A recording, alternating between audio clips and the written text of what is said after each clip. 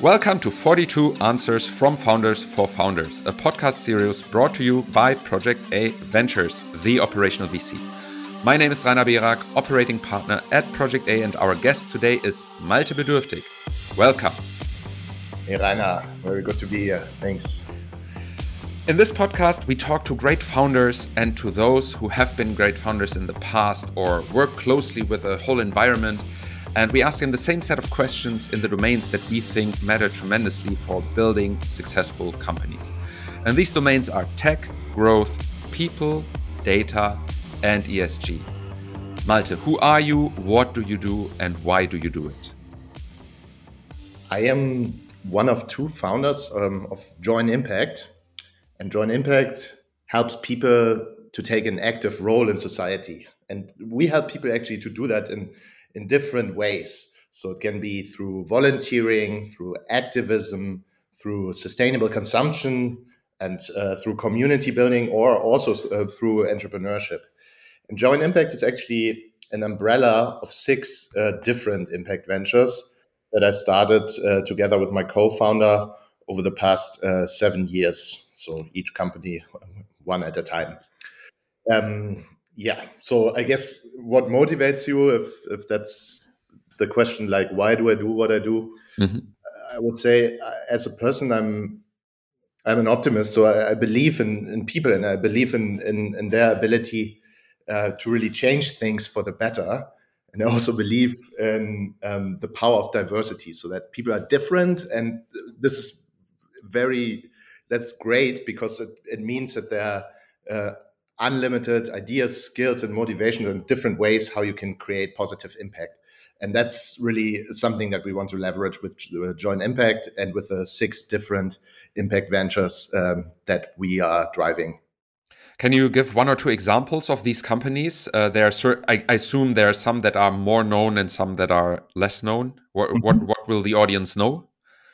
Yeah, so the first one actually is it's Go Volunteer. It's a marketplace for volunteering opportunities. It was actually also the first company that I started based on my own experience as a volunteer in 2015 during the refugee crisis. Mm-hmm. And that helps people to find volunteering opportunities. We also have something quite similar. It's Go Nature, a community for nature conservation. And Hout Farm is actually a company that maybe some people have seen our product. It's an e-commerce business for diversity-conscious toys and for stationery for children. And in the center of this, it's actually our flagship product is a set of 12 skin tone pencils. So bringing across the message that there's not like one skin color, which we often associate with pink, but there's a diverse spectrum. Cool. Thank you very much. So when we later talk about target groups, we will look at that out of the perspective of the companies that you have there in your 6 company portfolio. So that would be classic B2C, or I guess sometimes also direct to consumer. I don't know, a volunteer is not a consumer, but it's basically you as a company, you approach people who are then basically using more or less your platform. So that is the logic we will be in. Not B2B business, etc. Mm-hmm. Yeah, it's mostly, or it's actually all B2C. People.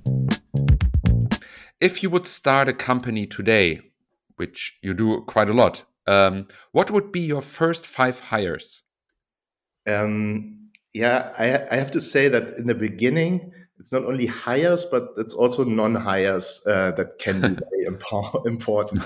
And that, of course, this includes co-founders, but it can also include external experts. And what I mean with that is, in general, of course, it would be great to have the top designer, the genius developer, the perfect sales expert, and everyone from day one. But the resources are typically very limited in the beginning. So you cannot always pay for all these top hires. So in my experience, it makes sense to have a good network also of external experts that you can leverage for key topics. And then if it comes to the actual in-house hires, so answering your question, I think for me that would be really great project managers, more generalists that know how to build scalable operations and that know how to find these experts, so the right people for any task. Yeah. And is this what you typically see as the first 5 hires in your companies or also outside? Mm, um, I strived to achieve that, but it didn't always happen. But so there's always a bit of an element of luck also in it with the first hires because it's a very small group. But I have to say, I found like a bunch of very motivated people, and that very often unexpectedly had brought some pretty crucial skills to the table. And some of them started out like very junior because I also didn't have a lot of money to pay them. Some as interns, and they are now still key members of the management team. Mm-hmm. What do you think is the hardest to hire today? Currently I think it's very good sales managers and operations managers for us. Mm-hmm. We're getting back to the sales topic later because that is actually seen as quite a tough one in our industry. In your companies, do you measure employee satisfaction? And if yes, how do you do that?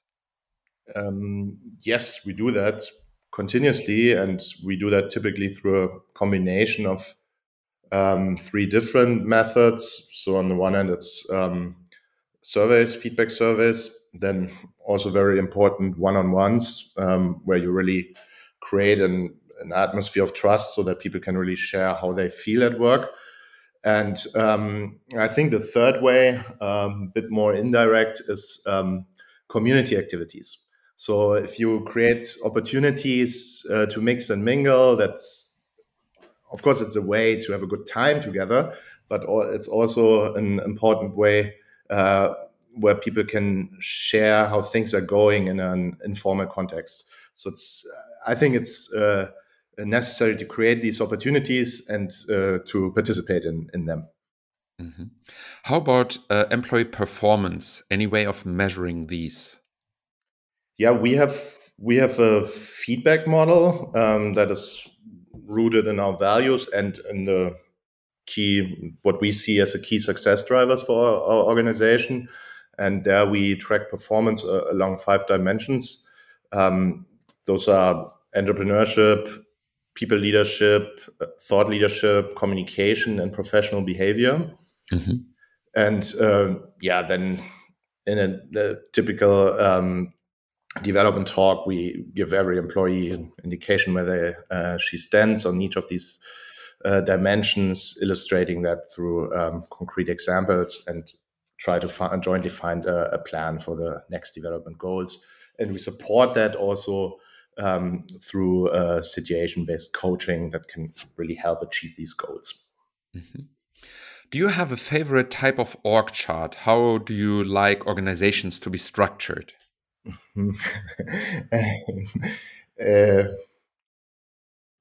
So org charts. I don't know if org charts are anyone's favorite, but so I think in general the answer should be as organizations should be as little structured as possible and as much as necessary. That's, of course, it's easier said than done, but there are a bunch of tools that are pretty useful. So like OKRs, cross-functional teams, and Agile. I think so. Coming back to the org charts, so there should not be too many levels, but I would use these tools to ensure a basic structure, also a degree of accountability, but still create enough freedom for entrepreneurship and innovation. Mm-hmm. What's your approach to culture? At JoinImpact, I would say there are like 2 key ingredients that are important for our culture, and those are a common goal and a mutual respect. And with a common goal, I mean we are a purpose-driven company, so we all strive to change something and to create impact, and that's something that really unites us and gives us culture. And it's also something that is pretty good to remember if you have some situations of conflict. So we can always we might differ in competing for the best solution, but we can always come back to this common ground that we want to achieve the same thing, to do something good. And that, I mean, should also be reflected in the way how we work together. So in an element of mutual respect, which for me is based on a certain degree of modesty, meaning that no one's opinions should be more valuable than someone else's opinions. It's an interesting thing that we see here in this podcast series, that those companies who are very strongly purpose driven, the culture is built out of itself because the purpose actually defines the culture and gives direction, while the other companies really have to do a lot more work on that topic in order to build a culture that is grounded in. It can be grounded in different other things, but it has to be grounded, it has to be built really as a much more active process. Yeah. Interesting. Are you and your companies remote first or office first? At the moment, a lot of things happen remotely, but in general, when we talk about like the first stage of a company or of a venture, I would say, I personally prefer office first for the early core team, because it's not only about dividing the task among each other, but it's also about sharing moments together, and that gives it energy, especially in the beginning. But what I said before about the global network of experts, that's something where you should really be remote first, and the wider you reach, the better. Tech. Would you call your companies tech companies? Partly, yes. So Go Volunteer, Go Nature, and also our newest venture, Nature Meet, they are all some kind of digital marketplaces. So there we do continuously develop new technologies that address like very specific challenges in our areas. So, for example, that is matching young, very spontaneous volunteers with large traditional charities, and for that, new technology is needed. And in other areas, like Hautfarm is an e-commerce company, and Machwerk is a co-working community that leverages digital technology, but the product in its core is actually very non-digital. Yeah. Okay. In the more tech companies, you usually have obviously a product team or product managers and tech people. Is any of them in the lead of the overall tech process? Yeah, I would say like this overall tech process, it's like a never-ending feedback loop. So as you do it, you start out with a product vision, then you boil it down to an MVP, you build it, you test it with customers, then you update the vision and do it again and again. So it's an interplay of the both. And yeah, if anyone is in the lead, it should be the customer, actually. Which is usually product is usually closer to the customer, right? Okay. And who in your company and in your companies, who's taking the final decision of what to develop next? It depends then on what scale we are talking about. So if it's about what features to include in the next sprint, then that should be decided by the dev team based on their estimations and on the prioritization that we have. But if it's more on a higher level, on a strategic level, which products and services to offer, should be decided by top management, but not without consulting the dev team, and with, of course, you should analyze any customer data that you can get your hands on to take this decision. What's your take about product-led growth? Yeah, I mean, I think it's really the holy grail of what you can achieve, because it can give you the opportunity to focus on what you actually want to achieve. And that's a great product for your customer. And so I think it's this as a guiding principle, it can also help you to avoid the distractions that are coming at you from all sides all the time. And in my experience, these distractions can be one of the biggest sources of failure for any founder. Mm-hmm. Okay. In this context, we also hear a lot, and I wonder if this is probably the more relevant for you, is community-led growth. And if I think about the volunteering community, that can actually be a quite powerful thing for you. Absolutely. And if you, for example, if you talk about leveraging repeat, word of mouth, and a connection to a brand, that is pretty helpful.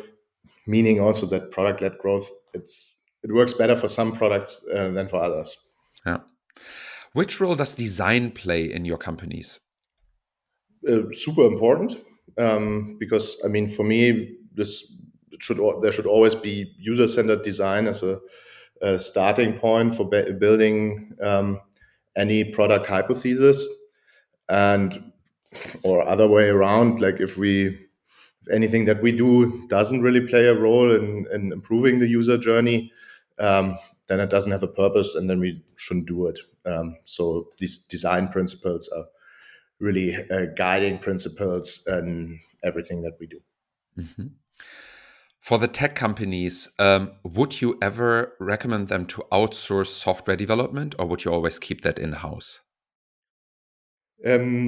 Yeah, for our tech companies, we also outsource parts of the software development. I mean, it always depends a bit on what stage you are in and what parts of the value chain we're actually talking about. So, for example, now in most of the companies, Go Volunteer, Go Nature, and Nature Meet, we have some in-house product managers and product owners and also designers, but we outsource the actual development because it gives us more flexibility and also a bigger talent pool when we have to get new people for specific tasks in that area.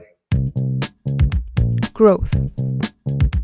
If you think about the complete funnel from brand to marketing to sales to customer success, do your companies typically have all these functions?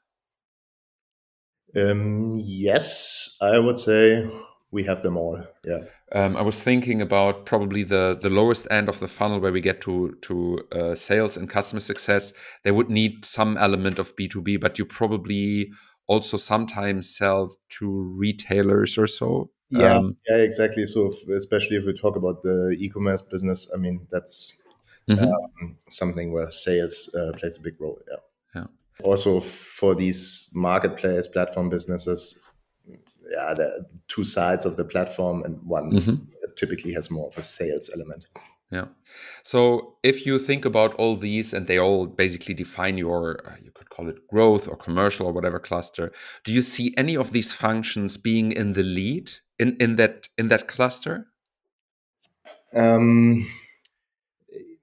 Yes, and I think for me they're all a bit interconnected. I mean, I think it's a bit like having different cycles of different sizes with feedback loops, and the biggest cycle, which is probably the lead, would be branding, because this is about what we represent to our customers. So it changes not that often, and it also gives directions to the other cycles. And then marketing and sales, which are more like medium-sized cycles, they change more often, and they also inform the evolution of this bigger branding cycle. Yeah. Customer successes would be for me like the smallest proactive thing, because it really focuses on making each customer happy and collecting very direct feedback. Now, they always have to work together, but as they usually are very often, depending on the underlying logic, but they hand over like a lead or a customer, etc., that might lead to conflicts. How can you avoid such conflicts? How can you make sure they don't work in silos, but all these commercial or growth functions work together? Yeah, so they have to be in contact continuously, and there again, I would say, like, it helps to have cross-functional project teams and also company-wide OKRs where people have to align beforehand and find solutions together, and to apply these methods well.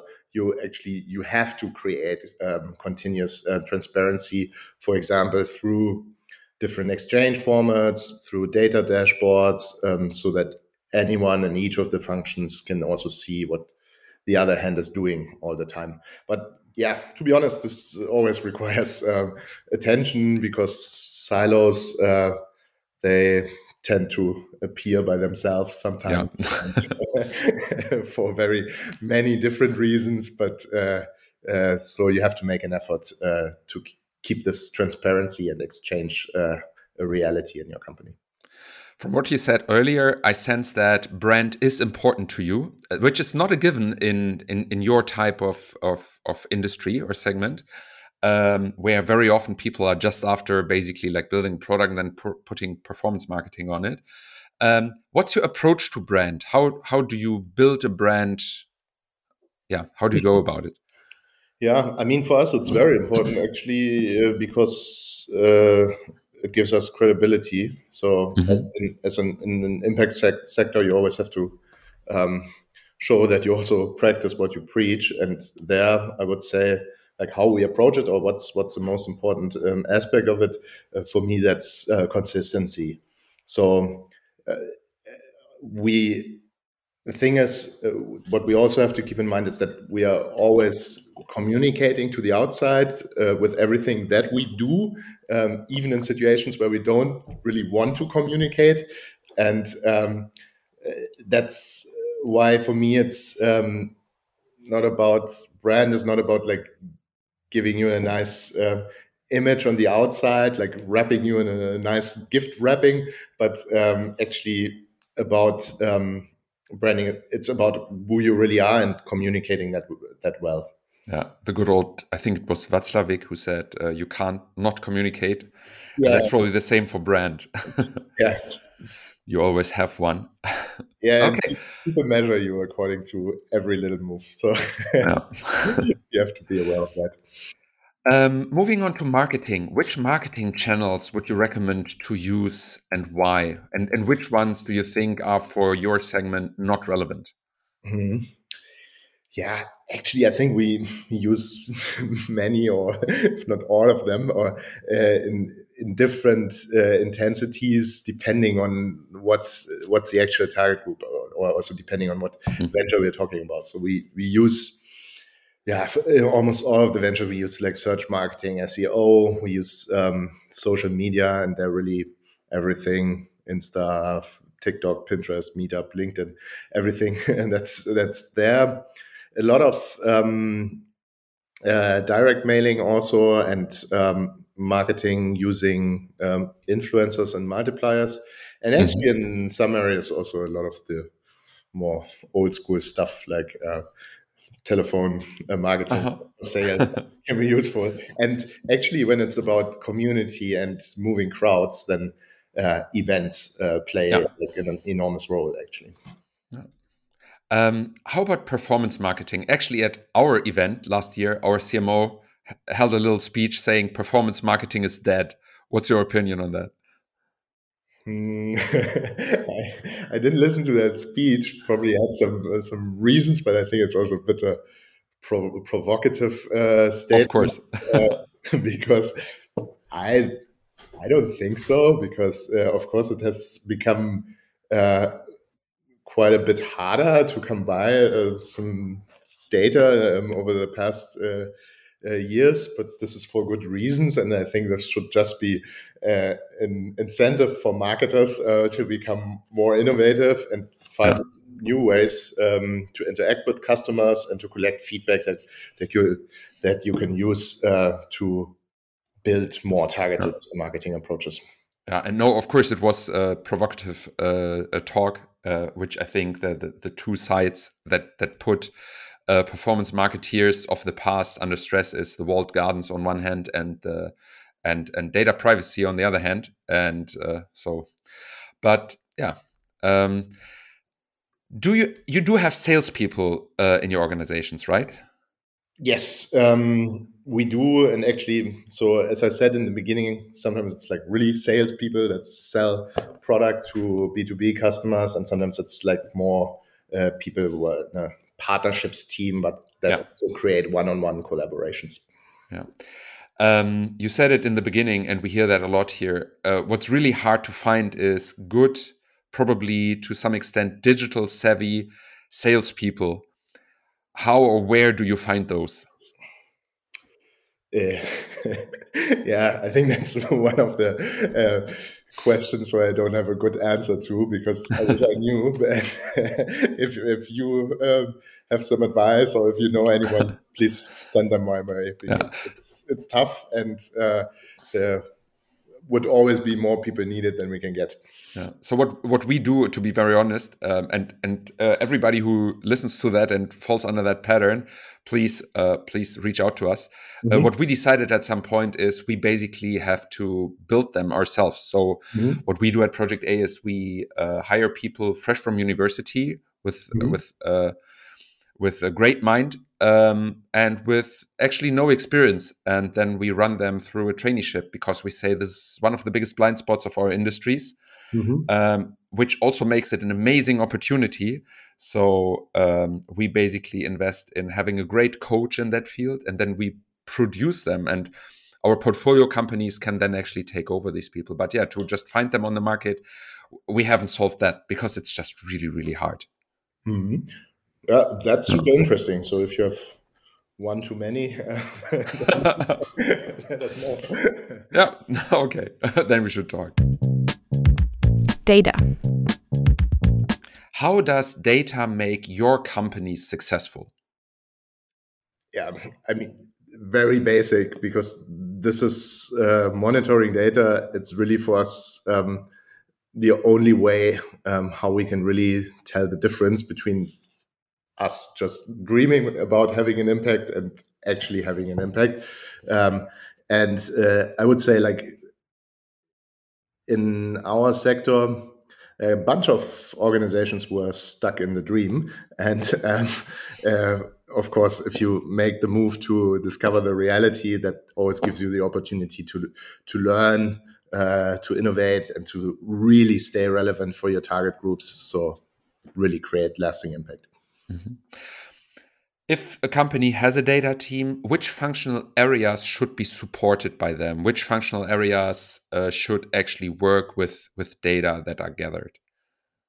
Mm, I mean, in general, for us, all of our teams and functions collect and monitor and use data, and take decisions accordingly. I mean, we also have some kind of a more central data team that's mostly it's basically it's part of our product team, and it's monitors all the user related data, and that with that it also supports the other key functions that really deal with customers, like marketing and sales. But they also have additional sources and collect data wherever they can. Mhm. Probably a little bit theoretic or philosophical, but for me, always interesting. Do you think a data team should answer specific questions, or should they just go and explore data which are available to find opportunities? Um, I would say both, because it's both useful for different situations purposes. Because first thing, like if it's about specific questions, and you can really like test specific hypotheses that you use as your best guesses, or following this build, measure, learn approach. Mhm. But if you have more open-ended analysis, it can get you to insights that you were not even guessing at, and Yeah. that can be even more exciting. And yeah, it happened a couple of times, that you find out things about your customer that you basically didn't have on the radar at all. Yeah, we saw over the last years very much, at least that's my impression, a focus on the first, because focus is like the Mhm. holy grail of the startup world. But I think really this explorative opportunities and everything that goes in the direction of allowing some serendipity effect, and like seeing stuff that you were not searching for. That is, I think I see that as one of the blind spots in our industry. But yeah, Absolutely, yeah. I hence would the question. I would see that too, because I mean, this, unfortunately, like the second thing, like this open exploration, it's also the first thing that you always cut if you don't have time. But yeah, it makes you really miss out on opportunities that are not directly ahead of you. Now you have data, you have clearly something that the data recommend, and people also have their gut feeling. How can you make sure they do what the facts, what the data say, and don't ignore it? Yeah, for that, in my experience, that's really still like the classical lean startup approach, that you try to discipline yourself a bit in a way that you beforehand, you always define certain tests that you do, you define deadlines, KPIs, targets, and then you also ex ante, you condition what you will do in the future based on certain data outcomes. And then if you still contradict these data recommendations, you need a pretty good reason to do that, and you will do it consciously, and then maybe it's okay because the reason is good enough. But basically, you decide the next steps before you actually even like look at the result, and then you try to put some mechanism into that, right? Put it on rails. I mean, it does not always work perfectly, of course, but that's the ambition, to really try to boil down your decisions to hypotheses. Yeah. Okay. Looking a little bit more on the technical side, which tools or data infrastructure do you use, or would you recommend to use? Yeah, so for us, it's a combination of different tools. So for collecting, storing, analyzing, so we have basically for most startups some kind of an SQL database, and then we use at least in some of them we use Metabase for writing some SQL queries and creating some data collections. We use Google Data Studio as really for company-wide or team dashboards. You can really illustrate stuff. Then we have for customer-related stuff, we have CRM tools where we can really track. There we use Monday and HubSpot.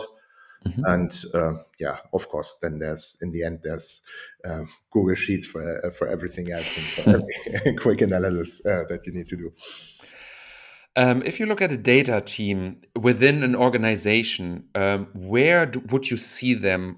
Like in case you have like a leadership function, who would that person report to? Would you see that in the technical area and marketing, or where would you see that? Yeah, I mean, reporting, actually, it should, in the end, for me, it's often connected with product, because it has to focus on getting information about our customers, but it should also be like pretty close to the top management, and needs to have a connection to the lead of every function, because they should all take decisions based on data-driven insights. GDPR, is it a struggle or an opportunity? Yeah, I think I would be lying if I would say that. At least both. So I have to say, like, as a person, I'm super grateful that I have strong data rights. As a company, it's actually also helpful to have some clear guidelines. But in the end, what makes it a struggle or a tragedy is, in my opinion, always like the bureaucracy that surrounds it. And I don't know, this seems to be like a natural law that whenever you have bureaucracy, it cannot be in the same room as user-centered design, or at least I have never observed that. And it can make it quite cumbersome and difficult for a company. Environmental, social, and governance. Why did you start, actually not one, but a number of ESG companies? I went in this impact area because for me, it's doing something that improves the lives of other people. It's actually like the most meaningful thing that we can achieve. And of course, there are also different ways how you can do that also outside of your job that are for sure also equally important. But again, for me, I was always afraid to be too much distracted, and that's why I really want to focus my energy on these challenges to society that I see as the most important ones, and also where I can see that I can really make a difference. Yeah. The next questions I'll ask you for rather the minimum set that young startups should follow, because we know startups, it's not the easiest. They have a lot of fish to fry actually, but still I think there are some minimum requirements. So what would you say is the minimum that every startup should do in order to help our environment? So given that you are not like an impact venture that is focused on environmental sustainability, then I would say that you should have sustainability as a guiding principle for process design. So meaning that you always pay attention to use as little natural resources as possible, that you never leave a trace wherever you go, and that this is something that is kind of part of the set of values and very present to all of your employees. How about social? Social is, as far as I understand, your company is very much at the core of what you do. What is a minimum set that every startup should follow and should do? Yeah, I mean, for us, yes, it's a core, and that's why it takes quite a big chunk, and we always have to react quickly also to big challenges like the war in Ukraine, where we had to orchestrate volunteers and everything in a short amount of time. But in general, I would say being social as an organization, it also means to be fair and respectful in any human interaction that you have. So, meaning internally with among team members, or also externally with customers and other stakeholders. Last but not least, governance. That actually most founders to whom I talk here struggle to define that. Do you have a take on governance criteria that startups should follow? I think I have my own take. I also think that the term has quite a wide spectrum of interpretations.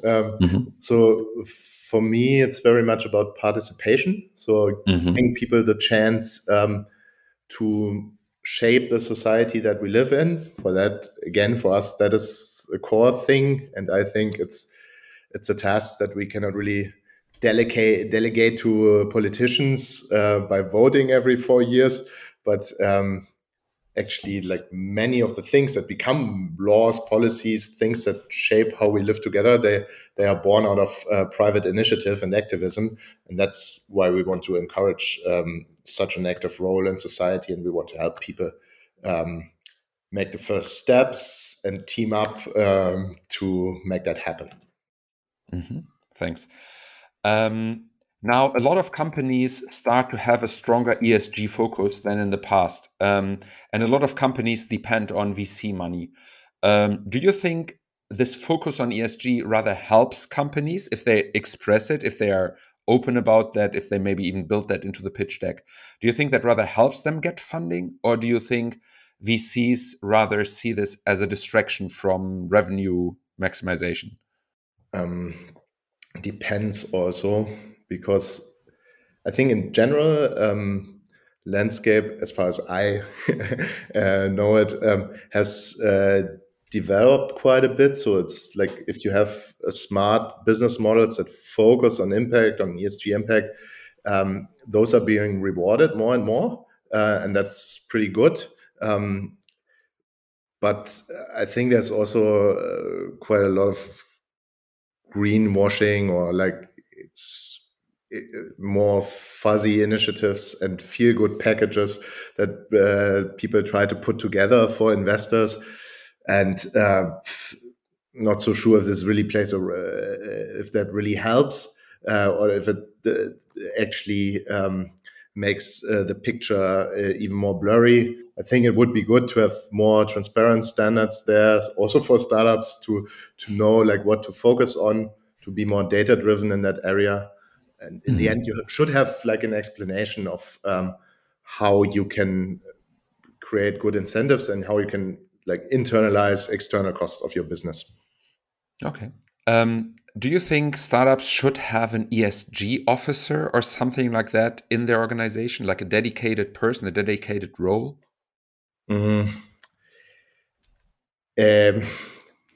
Yeah, for startups, not so sure. I think often appointing officers can also sometimes be a way to deal with things that you don't really care enough about to do them yourself.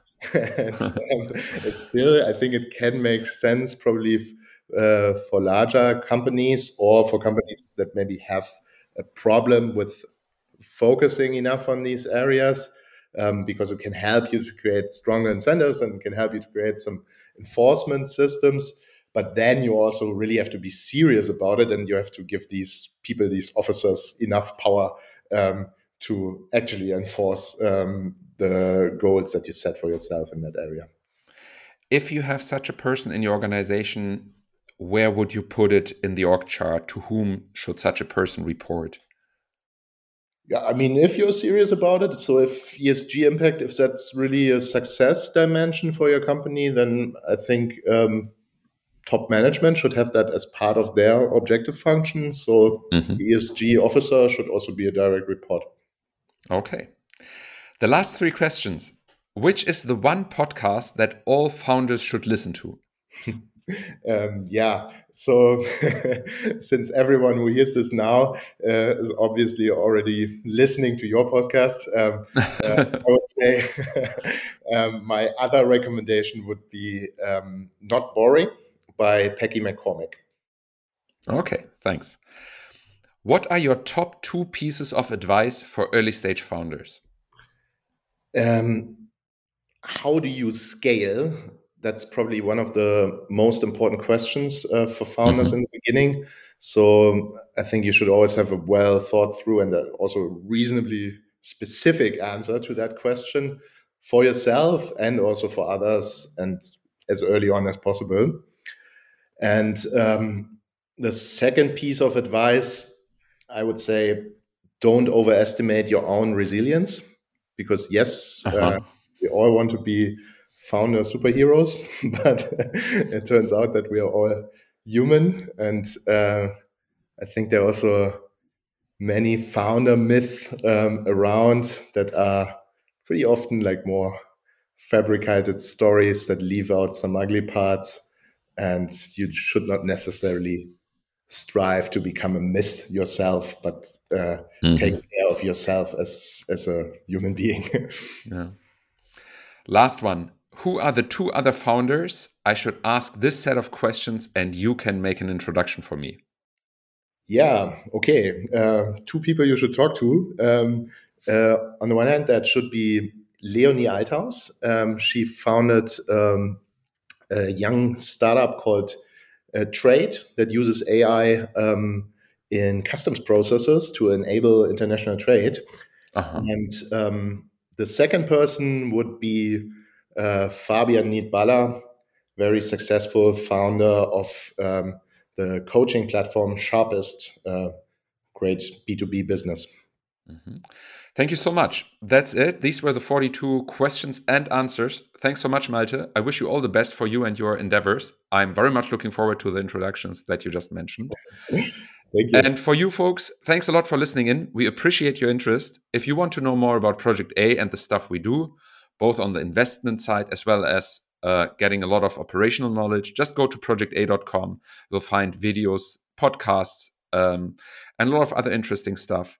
And for the podcast itself, if you want to hear more of us, please subscribe, rate this podcast, review it, and of course, share it with everybody you know. Thank you and goodbye.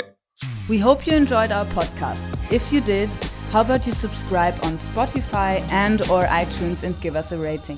Thanks, guys.